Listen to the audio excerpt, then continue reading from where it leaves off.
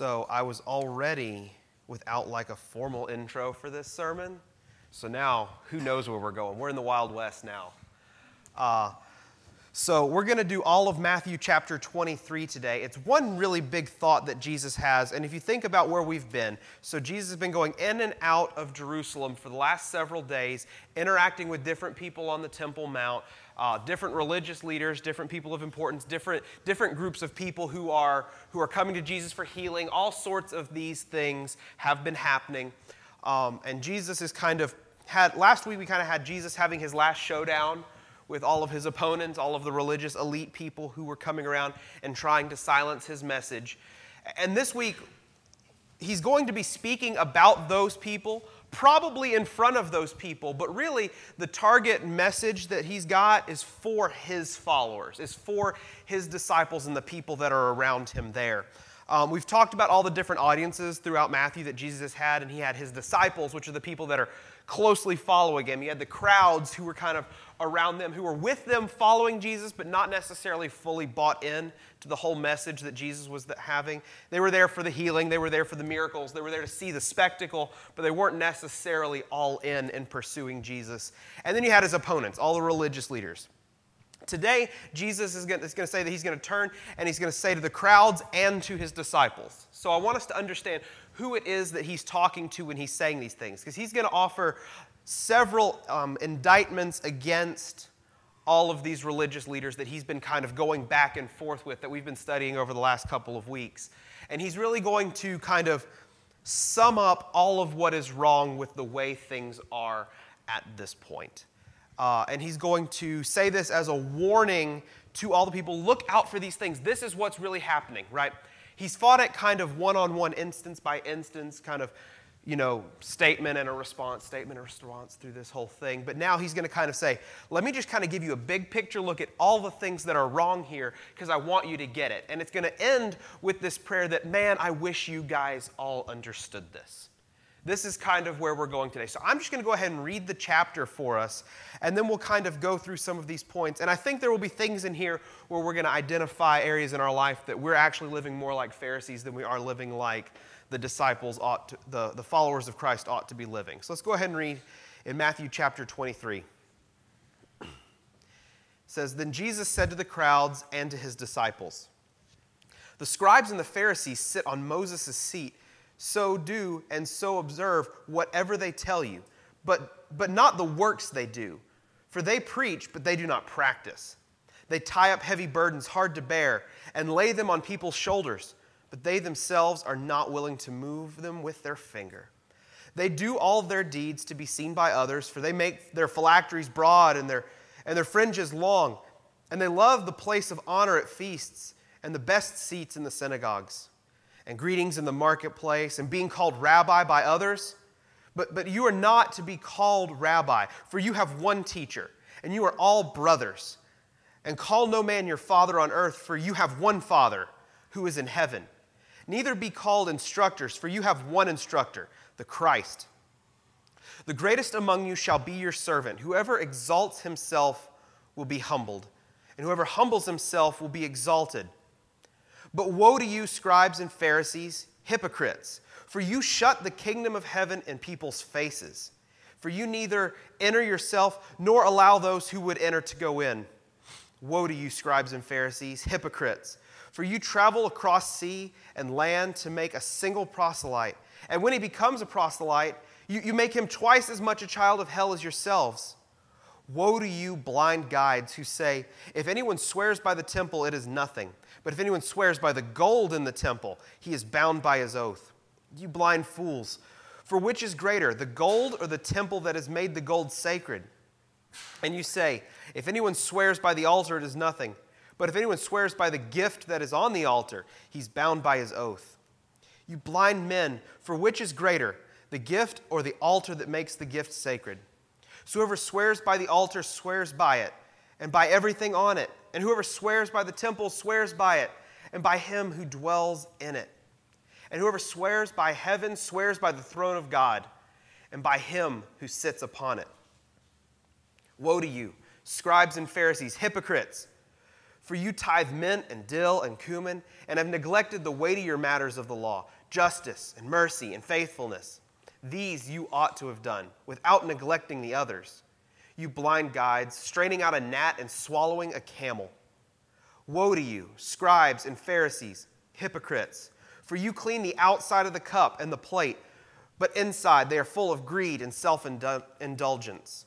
You blind Pharisee, first clean the inside of the cup and the plate, that the outside also may be clean. Woe to you, scribes and Pharisees, hypocrites! For you are like whitewashed tombs, which outwardly appear beautiful, but within are full of dead people's bones and all uncleanness. So you outwardly appear righteous to others, but within you are full of hypocrisy and lawlessness. Woe to you, scribes and Pharisees, hypocrites! For you build the tombs of the prophets and decorate the monuments of the righteous, saying, if we had lived in the days of our fathers, we would not have taken part with them in shedding the blood of the prophets. Thus you witness against yourself that you are the sons of those who murdered the prophets. Fill up then the measure of your fathers, you serpents, you brood of vipers. How are you to escape being sentenced to hell? Therefore I send you prophets and wise men and scribes, some of whom you will kill and crucify, some of whom you will flog in your synagogues and persecute from town to town, so that on you may come all the righteous blood shed on earth, from the blood of the righteous Abel to the blood of Zechariah the son of Berechiah, whom you murdered between the sanctuary and the altar. Truly I say to you, all the things will come upon this generation. O Jerusalem, Jerusalem, the city that kills the prophets and stones those who are sent to it. How often would I have gathered your children together as a hen gathers her brood under her wings, and you were not willing. See, your house is left to you desolate, for I tell you, you will not see me again until you say, blessed is he who comes in the name of the Lord. I think there's so much emotion in this from Jesus that I hope that we can feel, I want us to be able to feel the weight that he's feeling in this moment, right? Because Jesus knows where this is headed. Jesus knows where he's going. Jesus knows what it is that he's walking toward. So when he's making all of these statements about you killing prophets and you slaying people you flogging people who come and who disagree with you, he knows that that is exactly what it is that he's walking toward. So it's a little bit prophetic in that sense where he's saying, I know what's coming for me, and I know you're about to do all of this again, even though you don't think that's all about you. You don't think that's who you are. I know what it is that's in your heart, and I know where we're going with this. But I think we see this as he's turning and talking to the crowds. He's trying to give them this last appeal, this really, really strong, I want you to get this. I want you to understand what's really at stake here. I want you to understand where all of this teaching that you've sat under for so long has been wrong.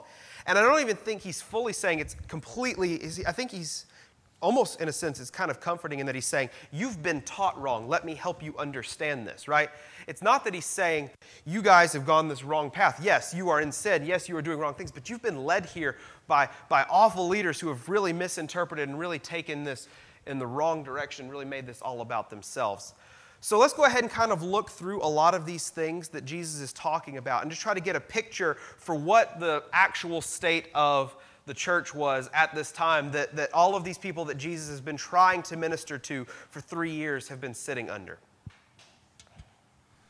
The reason that Jesus is so strongly opposed to all of the Pharisees and all of these religious leaders is because most of these people that he's talking to and most of the people he's been interacting with throughout his ministry are basically like the local church pastors that are all over the region, right? Like right now he's talking to all of them because everybody's gathered together in Jerusalem for the Passover. But these people, this crowd, these people that he's been interacting with are basically the local religious leaders in each of the towns that these people would actually be going to on a weekly basis when they were going to the synagogue to be taught. So what Jesus is saying is, it's not just that one person has gotten this wrong. It's that because this whole group has gotten it wrong, they've kind of spread this misinterpretation of God's will throughout the whole nation because these are the people that are in your churches on a weekly basis. And I think this is why it's so important that we take things like eldership so seriously. And it's why when we're talking about perhaps adding a new elder to the church, or when we were first getting ready to start CRC, we spent most of our time making sure that the people who were going to be leading this church were qualified for it, were in a place where they believed the right things about Scripture, where they were in the place where they actually believed in who God is, and they were willing to teach the gospel as it's represented in Scripture. They weren't going to take it and make it something about themselves. They weren't going to twist the words and mislead the group of people that we were planting this church to try to reach. At the very top, all of the leadership of the church was corrupt in Israel at this point. And that's the reason that everything was in the situation that it was in. And that's why we have to take so seriously making sure that the people that we are submitting ourselves to are teaching us rightly, even if it's not something that we necessarily like to hear. Right? Even if it's not something that makes us feel comfortable. Maybe it's something where we're being told we're doing something wrong and we have to be able to submit to it. That was a problem for all of the Pharisees, right? Because they're being told you're doing something wrong, but they're unwilling to submit to that teaching. They're kind of doubling down, remaining set in their ways. In fact, it says they're sitting down on the seat of Moses, right? This is the picture that he uses. And the seat of Moses actually, from what I can tell, was actually like a physical thing. Like they had a seat in the synagogue that was kind of the place where whoever was teaching would go sit down. I kind of found it ironic that they made a point that it was a seat, because if you think back to the original temple, there was no seat in the temple because the idea was that the priest's work was never done. And I'm not saying that they were trying to go against the structure of the temple because they had a place to sit down while they were teaching. There are some weeks that I think it'd be awesome if I had a thing to sit down on while I was teaching, because I get tired of standing because my legs get tired, right? But I think it's this kind of, I'm going to sit down, I've done everything I can do to become righteous. This is kind of the way that the Pharisees had presented themselves all along anyways, right? Like we've got this all figured out, you need to be more like us. And I think this idea of you sit on the seat of Moses, like you say, here's this groundwork that Moses laid for us. He gave us this law, right? Because when the Jews' religious leaders would think back about Moses, what they were really thinking about was, he's the guy who gave us the law. That's who Moses was to them. So when they're saying they're sitting on the seat of Moses, I kind of imagine them saying, everything that Moses has given us, we've taken care of, we got it, we're good, we're going to just sit here now and just tell you guys what to do.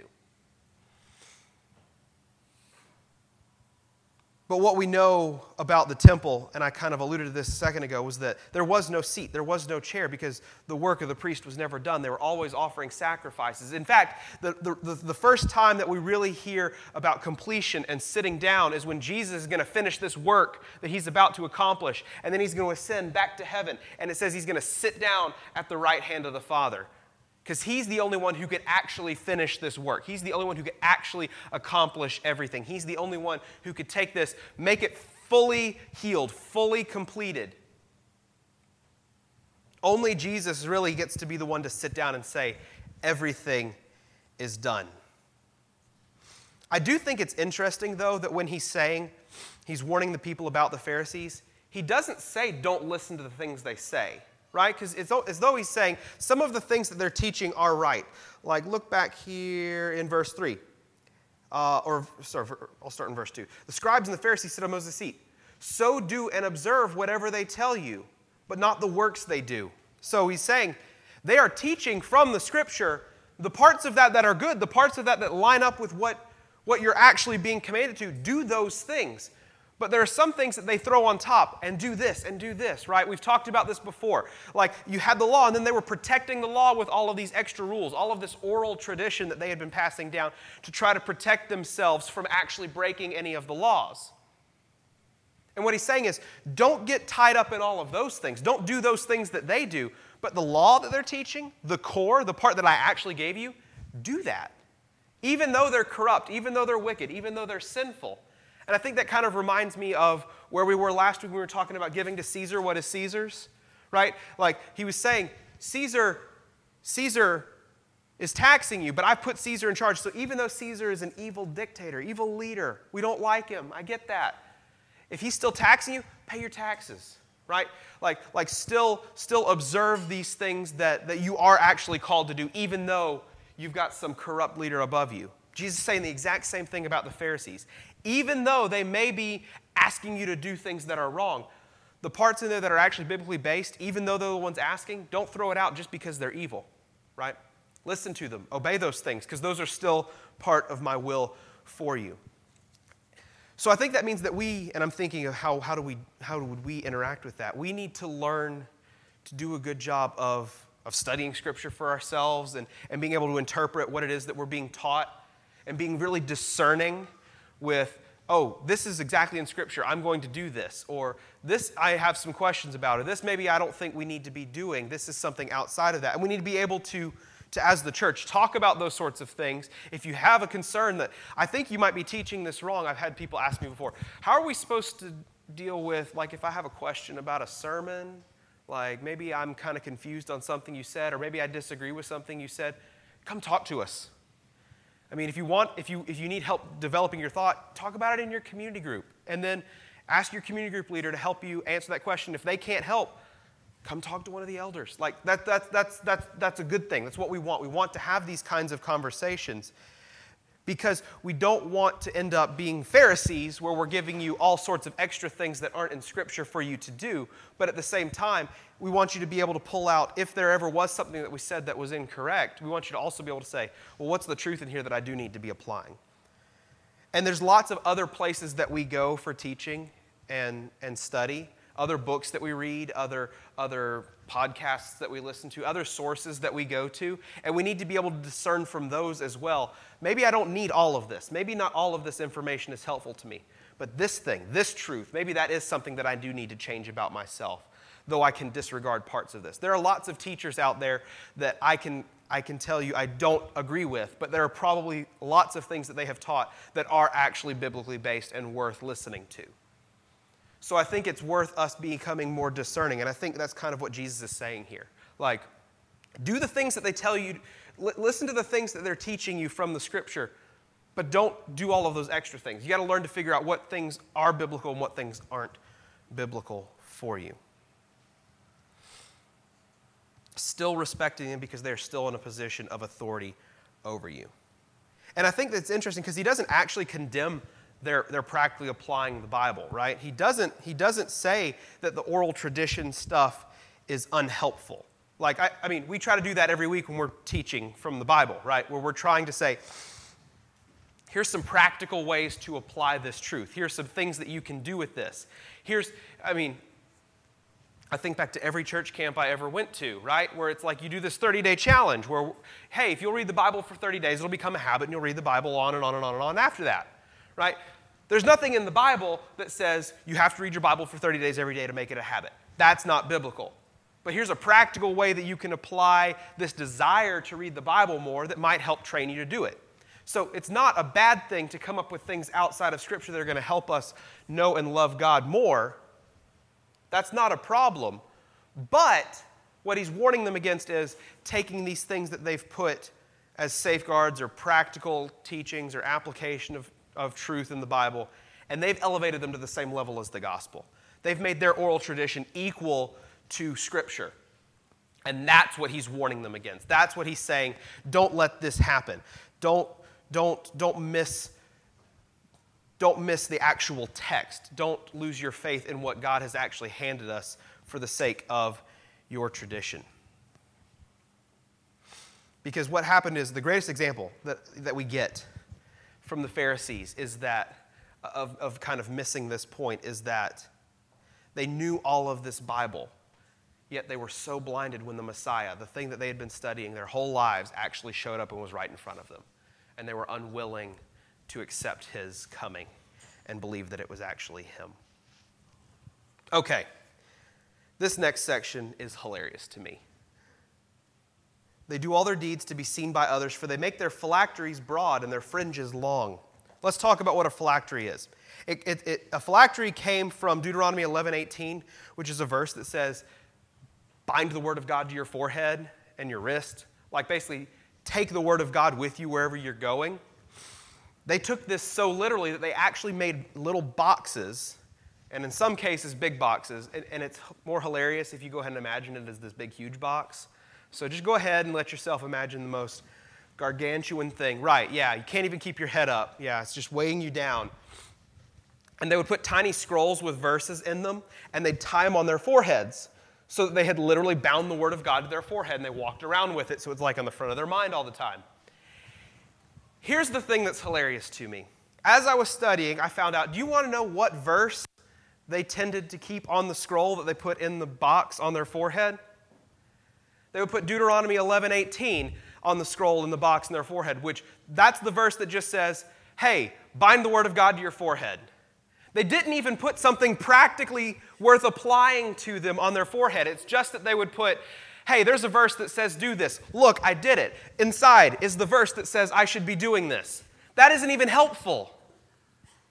That isn't even helpful. Like if you're going to put some verses on your forehead, I could even understand, hey, here's something that I'm trying to apply from the law to my life that I'm struggling with. So I've got it right here, and I remember that that's the verse because I am really struggling with wanting to eat pig. Right? Maybe that's what they're struggling with, so they have that whole no bacon clause in there so that whenever they're getting ready to go, they see that pig, I'm going to eat that pig. As they're walking, they're like, nope, verse there. That's what's helping. No, it's just the verse that said, wear a verse on your head, as they read it, that they put, which is I think, a kind of a perfect example of just how confused they were in how to apply these sorts of things, just how works-based they are. We're going to take it to the letter of the law. Bind the word of God to your forehead. Well, let's bind the word of God that says bind the word of God to our forehead. Not even helpful. And it says they make their tassels long. This was part of like a traditional, like, in a sense, pastor's outfit. Now, granted, we don't wear tassels so much. This makes you sad? I need more tassels? That's true. We could find some tassels. But here's the thing. That was just part of the traditional outfit that they would be wearing as teachers of the Word of God. And that was dictated to them by God. Here's how I want you to dress when you're performing your works in the temple, when you're performing all of your actions. This is the outfit that I want you to wear. And there was significance to it. It was representing something. The fact that they wore tassels was not the sin. Right? This is where we have to be discerning and figuring out what is it that God actually wants from us and what is it that we're actually not supposed to do. The sin was that they made their tassels extra long. I want to make sure that you know I've got tassels and that I'm a religious person. Look, they drag 7 feet behind me when I walk downtown. Right? I want you to know, oh, that's a religious person. Look, he's wearing that. He's wearing that thing. But I was thinking about this. We do the same thing, don't we? We wear certain things and to try to represent just how pious we are for something, whether it's we wear our bright crimson Alabama t-shirt on the day that they're playing a game, or we wear our Nike logos on our shoes to make sure that people know we're running in Nike shoes, right? For some of us, it's we wear our suits and ties, not so much in this church. I mean, Nick's wearing a vest. You look nice, Nick. He's like super reformed today, beard and vest. We're so proud of him. Sorry. That was really funny. I liked that. But this is a thing that we kind of do ourselves. We try to make sure, and sometimes I think we do it subconsciously because we've so made it a part of our routine. I'm going to dress this way. I'm going to do this thing so that this person will think this of me. Maybe we don't want to seem overly stiff and overly religious, so we intentionally dress down when we go to church so that people will think, oh, that's a cool church. I can go to that one. Look, that guy's wearing jeans. It's just a different religious tradition, but we're still dressing in a certain way. I'm not trying to say, because then like we're going to end up in this vicious cycle. It's like, well, what can I wear? I'm not trying to say we all need to show up in burlap next week. But if anybody shows up in burlap next week, you are more holy than the rest of us. That's a lie. Okay. But that's something to think about. Like we can just as easily fall into some of these traps that they fell into and not even realize that we've done it. We wear logos. We wear these certain colors. We wear these certain things when we go to different places because we're trying to represent this idea that I love this thing that I'm in more than you. We wear that t-shirt to that concert or this jersey to this game because I care more about it than you do. I'm more religious for this than you are. So then we get to these woes, and Jesus is going to give 7 different different woes. He's going to give 7 different kind of indictments about them. He's kind of given us this broad picture of who the Pharisees are. And now we're going to kind of just rapid fire go through some of these and kind of get a couple pieces of truth from each one. The first thing that he says is, and this is picking up here in verse 13. Actually, real quick, I'm just going to jump back up to verse 8. One last thing, because he talked about them taking on all of these titles on themselves. You're to be not to be called rabbi. You're not to be called this. You're not to be called that. He's not trying to say, if you have a job description like we're elders here, he's not trying to say you can take on no titles. But the word rabbi here, he's basically saying they were calling themselves master. I mean, there's a Padawan Master Jedi reference I could make there, but I won't. But by saying that, you get it already. So, he's saying you're not to take on the idea of, I'm the master, I've figured all this out, I'm done training, right? Think back to the seat of Moses, right? You're not supposed to sit down and say, I'm done, I've got it. Like followers of Jesus remain followers, disciples of Jesus. We don't get to become Jesus. We're not going to be Jesus while we're here.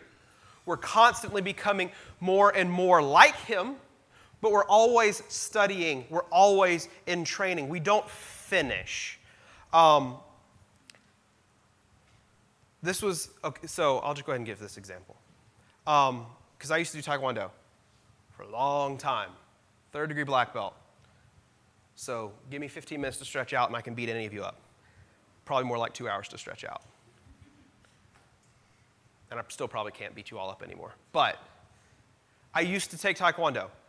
And part of that came from this tradition of Korean culture where there's all this respect, lots of bowing, very respectful. Cool with that. There came one point where one person that I was studying under, and this is not an indictment on people who are still taking Taekwondo, because take Taekwondo, whatever. But there came this point where you reach a certain rank and you get to become a master. You get to take on the title of master. And there's this whole ceremony you go through, and there's this whole preparation that you go under for like a week, where you like fast for a whole week. And then at the end, you like do these full bows where you're like laying down on your face in front of all of these other masters who've come before you.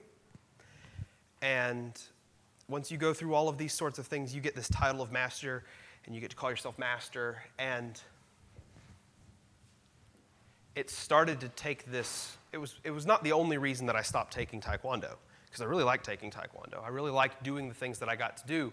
I liked teaching classes. I loved all of that. But parts of it started to feel a little bit too religious to me, a little bit too, you're in this, you're under me, you are my disciple. But I wasn't studying to be more like Christ. I was studying to be more like a human. And when I got out of that, I realized just how religious that thing had become to me and some of us. And I realized that was part of why I think I was being made uncomfortable while I was there and why it was time for me to go. Because I realized I'm treating this person, this human, almost like they are the being that I'm supposed to become like, other than Jesus. And we, as believers, never become a master. Followers of Christ always remain his disciples, because we have not been perfected yet. He has not come back for us, taken us out of this broken place, made everything new, and given us new bodies where we can actually be perfect and live in perfect unity with him and with the rest of creation.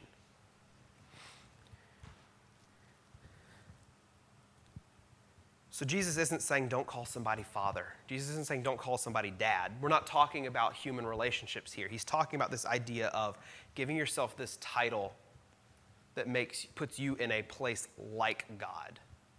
We don't get to do that. We don't get to make those calls. We don't get to put ourselves in that position. And then at the very end in verse 12 of that section, he says to them, he gives them that last reminder, whoever exalts himself will be humbled, and whoever humbles himself will be exalted. That's a word to his disciples. Remember this, servant leadership. You are going to lead, but you are not going to lead from a position of, I am the deity, I am in charge. No, this is going to be you serving people and loving them and showing them how to become more like me. Because Jesus is the object of our affection. All right, so now let's get into these woes.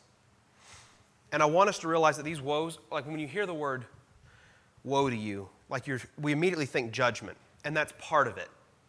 But it's more than just judgment. It's like a sense of regret and sorrow and compassion. Like there's more emotions tied up in what Jesus is saying here than just, you're in trouble, you're going to hell.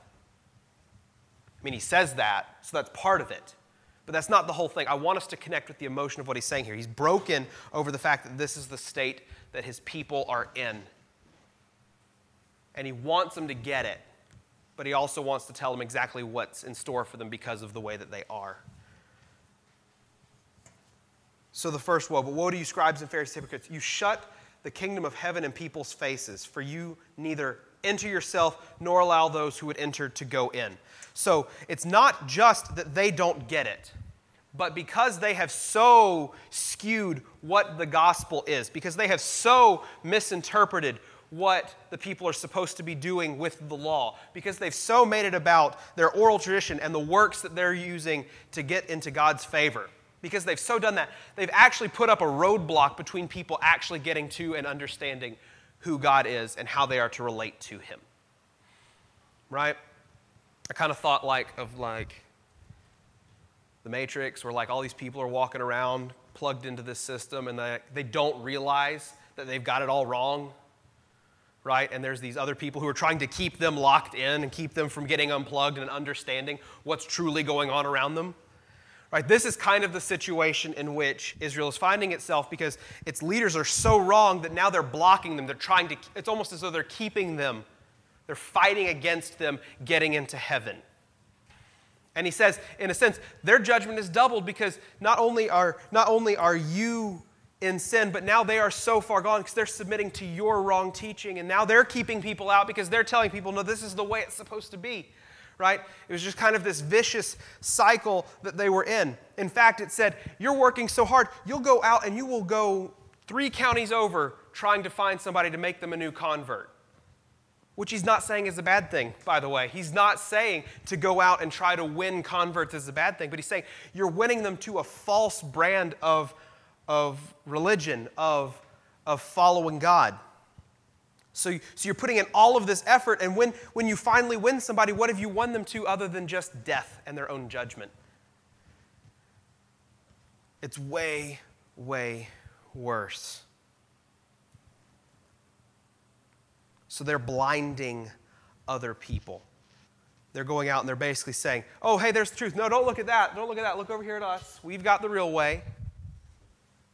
We've got the actual solution here. And it was causing them to basically double down on their own guilt. Because they were in it, but now they're pulling people further and further away from it. Which, again, every time I see these sorts of things, I think is a good reminder for me and Dad and Caleb. This is why it's so important that we try to teach this as accurately as we possibly can, because part of our role as elders is that we got to make sure we're teaching this right for your sake. Because how well you take these things that we're teaching, how well the gospel resonates within you is going to be something that we have to give an account to God for. And this is Jesus saying, you're giving an account to God because you were left in charge here. And because you screwed this whole thing up, it's on you too. It's a pretty major warning. And then he talks about all of these oaths and things, picking up in verse 16 that they were doing. And what they were doing is they were basically saying, well, if you say, I swear by the temple to do this, that they weren't held to it, but it was the gold in the temple. So if you said that, yeah, then you're bound to your oath, which is hilarious because back in Matthew 5, if you can think back to 17 years ago when we were in Matthew chapter 5, he even said, you worry with all of these oaths and things, but man, just say what you mean and do what you say you're going to do. Right? Let your yes be yes and your no be no. Don't get so bound by, did I say this oath in the right way that I'm bound to it, or can I get out from under this thing that I said? Because remember, the whole teaching that Jesus had the whole time was, don't say you're going to do something unless you intend to do it. And then if you say you intend to do it, follow through. That's what it looks like to be a follower of Christ. That's what it looks like to actually understand the meaning behind this law. But the Pharisees had taken so many specific little details in the way you say things to build this argument. Now, here's how you know whether or not you're bound by the oath you said. And what Jesus says is, even in misunderstanding the why you would need to give an oath, you've gotten it wrong, right? Because he's saying, you swear by the gold in the temple when it's the temple that makes the gold worth anything.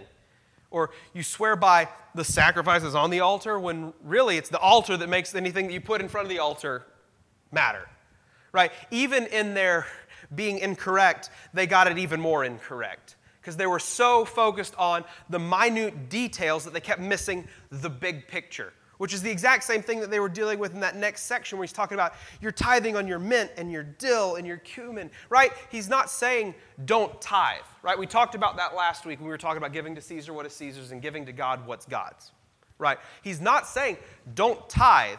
What he's saying is you are so locked in on these tiny little pieces of the law that you're going to get those right that you miss the big picture, which is like showing mercy and fighting for justice for those who can't fight for justice. And loving people and showing them the truth of who I am. That's your real purpose here, right? The real reason that I made you my people was so that you could win the nations to me.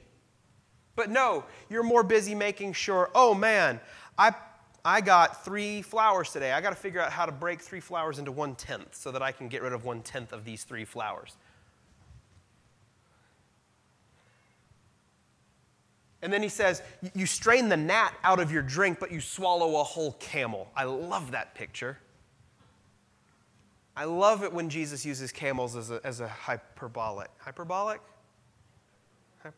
example. Did I say that correctly? Yes. Okay. Sorry. Because it's just so obvious what he's trying to say. Because, yes, it would have been unclean to drink a gnat because they had wings. Can't eat things with wings. No flying insects. Okay. Fine. So they strain the gnat out, which seems like, has anybody ever had a drink of something and then realized afterwards, I think there was a bug in that sip and it's too late. And then you're just like, I guess it's done. I guess I'm just dead. Right? Maybe some of you? No? Okay. That's just me. But he's saying you spend so much effort trying to make sure, look through your drink. Oh, there might be a gnat in there. Let's get that out. That a camel, which was also an unclean animal, you're so busy doing that, you're like sitting here, is there a gnat in there while you're like cutting up camel and just shoveling huge bites of camel into your mouth while you're trying to, can you imagine trying to eat a whole camel? No? Okay. It's hilarious. But it seems so ridiculous, right? And that's the point that Jesus is trying to make. It is ridiculous that you would sit there and focus on this teeny tiny little thing and miss the big thing that's actually corrupting you. You're missing the big point. And that's what we talked about last week too, right? You're so zoomed in, you're so laser focused on these small pieces that don't matter that you forget to step back and take a big look at what God is trying to do here, what God is trying to accomplish. You're missing the big picture there. They are so micromanaging the small portions of the law, and we do this too. We all have that issue that we are willing to lock in on and say, no, we got to get that one right. But we miss the whole, I'm going to love you and show you the gospel, and then we'll deal with that detail later. We try to fix people's morals before we try to make sure that they have a heart that even understands who God is to fully understand what a moral is. Right? We do this. We do this ourselves. Which immediately leads us into Jesus' next example. Like, you wash the outside of the cup. You make sure your cup looks pretty so that people are impressed with the cup that you're drinking out of. But inside it's filthy, right? I think of like an old coffee cup that had creamer and stuff in it, and it's been sitting there for like 6 days, right? And you go back and look at it. I'm going to make this really detailed. And like all the creamer has like separated and it's like chunky. And now when you pour it out, there's like a thick layer of like separated curdled creamer on top of your thing. And when you try to pour it in the sink, it comes out in a glob and smacks down in the bottom of the sink, followed by all of the coffee. Have we all experienced this kind of thing? Like, that's nasty, right? I've never let anything set that long. You just go ahead and finish it, right? This is basically what he's saying. That's the kind of cup you guys are drinking out of. Full of just all kinds of old, rotten nastiness, but the outside looks great, so people think that everything that you're drinking in there's got to be good. Right? He's saying, if you wash the inside of the cup, maybe we should all try this week. Get a cup really dirty, and then go wash just the inside of the cup without washing the outside of the cup. The outside of the cup has to remain equally as dirty as it was when it started. He's saying, if you're washing your cup, it's going to end up all clean. It's all going, like, what's the effort put in on the inside is going to be reflected in its outward appearance as well. So he's saying, if you get your insides fixed, if you get your heart seeking after me, if you're looking for the right things, if you're fully understanding what the purpose of the law is, then by the time those things start to take root in you, outside is going to start to look like you're following me too. It's going to start to look like you're pursuing me as well. Which is the exact same thing he's saying right there at the end. You're whitewashed tombs. Inside, you are dead. You are full of death. I thought it was interesting because I was reading, why is this a thing? And it's like they would kind of go paint outsides of tombs white so that you wouldn't accidentally bump it with your arm and become unclean for 7 days because you touched a tomb. Like that's kind of the origin of this. But what he's saying is, you're not even just painting a tomb for the sake of marking it so that people will know I shouldn't touch that, it's a tomb. You're like painting it up, making it look all nice. You're trying to make it look all pretty and not representative of what's actually inside, which is just dead people's bones. That's all it is. It's just an inside filled with death, and that's who you are. Yeah, you're wearing these really nice robes, and you got these really, really extra long tassels, and you got this really, really awesome box tied on your forehead, and it looks amazing, by the way. You guys look so good, except that on the inside you're full of death. And your heart's not beating for me. You don't get who I am. You don't understand why you're supposed to be here anyways. But people think you got it because you look good. And maybe that's something else that we can do sometimes as well. We can make sure our outsides look good. Like the example if you grew up in church, I'm sure you heard this at one point where somebody's talking about how whole family's arguing on the way to church, all the way there, yell, yell, yell, yell, yell, yell, yell. Moment you put the car in park and open the door, everybody gets out. Hi, happy Sunday, glad to see you guys, right? We do that. We do that. We hide how we actually feel about things. We disguise what our actual emotion is.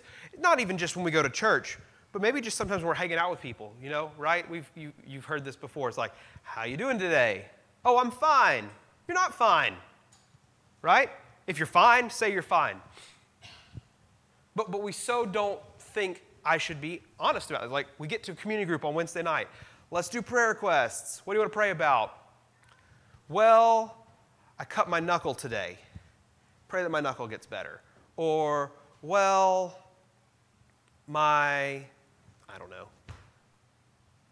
We come up with, not all of us. I'm not trying to say this is an indictment of everybody. But it's really easy to say, here are a couple of kind of surface level things that I would love for you to pray about. My favorite one was always traveling mercies. Who's ever said the phrase traveling mercies? No one wants to admit it. Andy will. Right? But it's like, I'm traveling. Pray for my trip. Not saying that you can't pray for somebody to have a safe drive somewhere. That's not the point. But if that's all our prayer requests get to in our community groups, if that's the only level of connection we get because we're so like, I'm doing great, but these things here, sure. Like, we're only letting each other in this far, like an inch deep, past the surface. We need to be willing to be open and real and say how we truly are. Like, if we're inside filled with death, we don't need to be hiding it behind this whitewashed, beautiful exterior. Look, I'm great. Everything's fine. He's saying, know who you really are. Like, that's the real struggle, is that the Pharisees thought they were good. And he's saying, no, you're dead. And maybe it's not that we're all dead inside. Maybe we're all saved. But it might be that we don't really let people in to understand where we're hurting, or where we're still broken, or where we're weak, or where we need to be built back up, or where we're in sin and we need somebody to come along and kick us in the butt and say, stop it. Stop it. I don't know what it is, but stop it. The Pharisees didn't view themselves as agents of death. They looked back fondly upon their whole tradition. Look at where we came from. Look, we're even building monuments to celebrate the great prophets who came before us. And Jesus is saying, no, you're not the ones who were friends with the prophets. You're the ones who killed the prophets. And you know what? You're about to kill another one. Here I am. Because I disagree with you, because I'm pushing back against your tradition. You're about to do it again. And he turns to the crowd and he basically says, and you know what? It's going to keep happening. If you keep following me, it's not going to just get better. You're still going to be fighting against this kind of thing for the rest of your life. And that's true, because as soon as Jesus left the church in charge, that's as soon as the martyrdom started. That's as soon as the pushback started. And it hasn't stopped since. You sign up, you come on with the church, you know what you're getting. It's not happy and easy and joyful the rest of the time. We can be joyful, we can be happy, but it's by no means going to be easy and smooth sailing the rest of the way.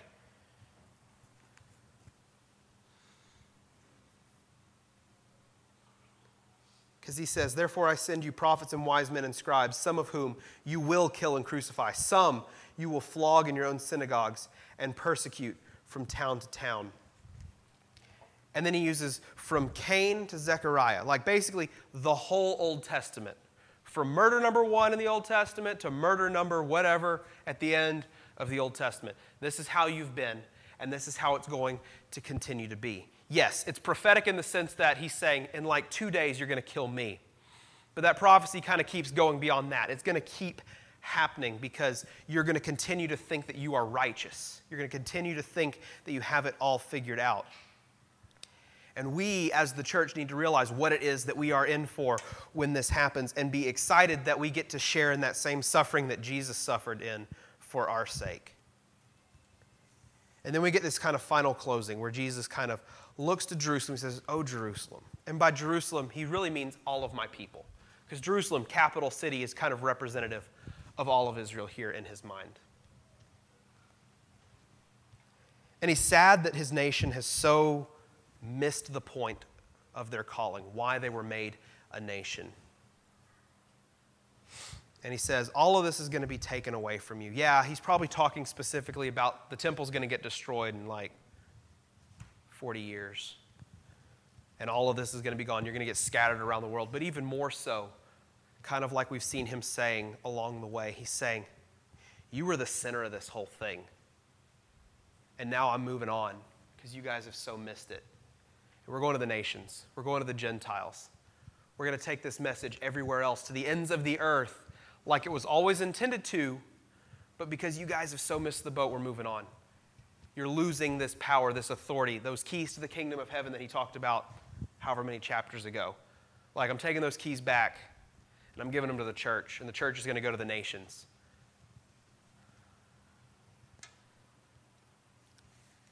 And so I find myself asking, present day, how are we doing with this, right? He moved on from them because they so thought they had it figured out while inside they were still dead. And is that us? Are we a people that think we've got it all figured out, that we're really religious, and we really do all these things, we represent our team really well, we make ourselves look all happy and healed and perfect and all of this, but inside we're not accomplishing anything because we're just dead? Or are we so filled with this love of Christ that he's put within us, and we understand that it's not because we did all of the things that the Pharisees were doing. It's not because we have earned this, but it's because he has done everything that it needed to happen. He gets to sit down because he did all that work. And now it's left to us to kind of become more like him, follow him, chase after him, and as a result, hopefully go out and win more people to him because we show love, we show mercy, and we're not so bogged down in kind of the minutia of figuring out all these little details about, I got to make sure that I represent myself perfectly here. Those things will come if we clean out what's inside. If we have a heart that's actually after Jesus, that external stuff kind of follows it naturally. That's what he's saying. So we got to figure out what's wrong with us on the inside. We got to realize that there's nothing that we can do to fix that and beg Jesus to fix us. So let's do that. Let's pray.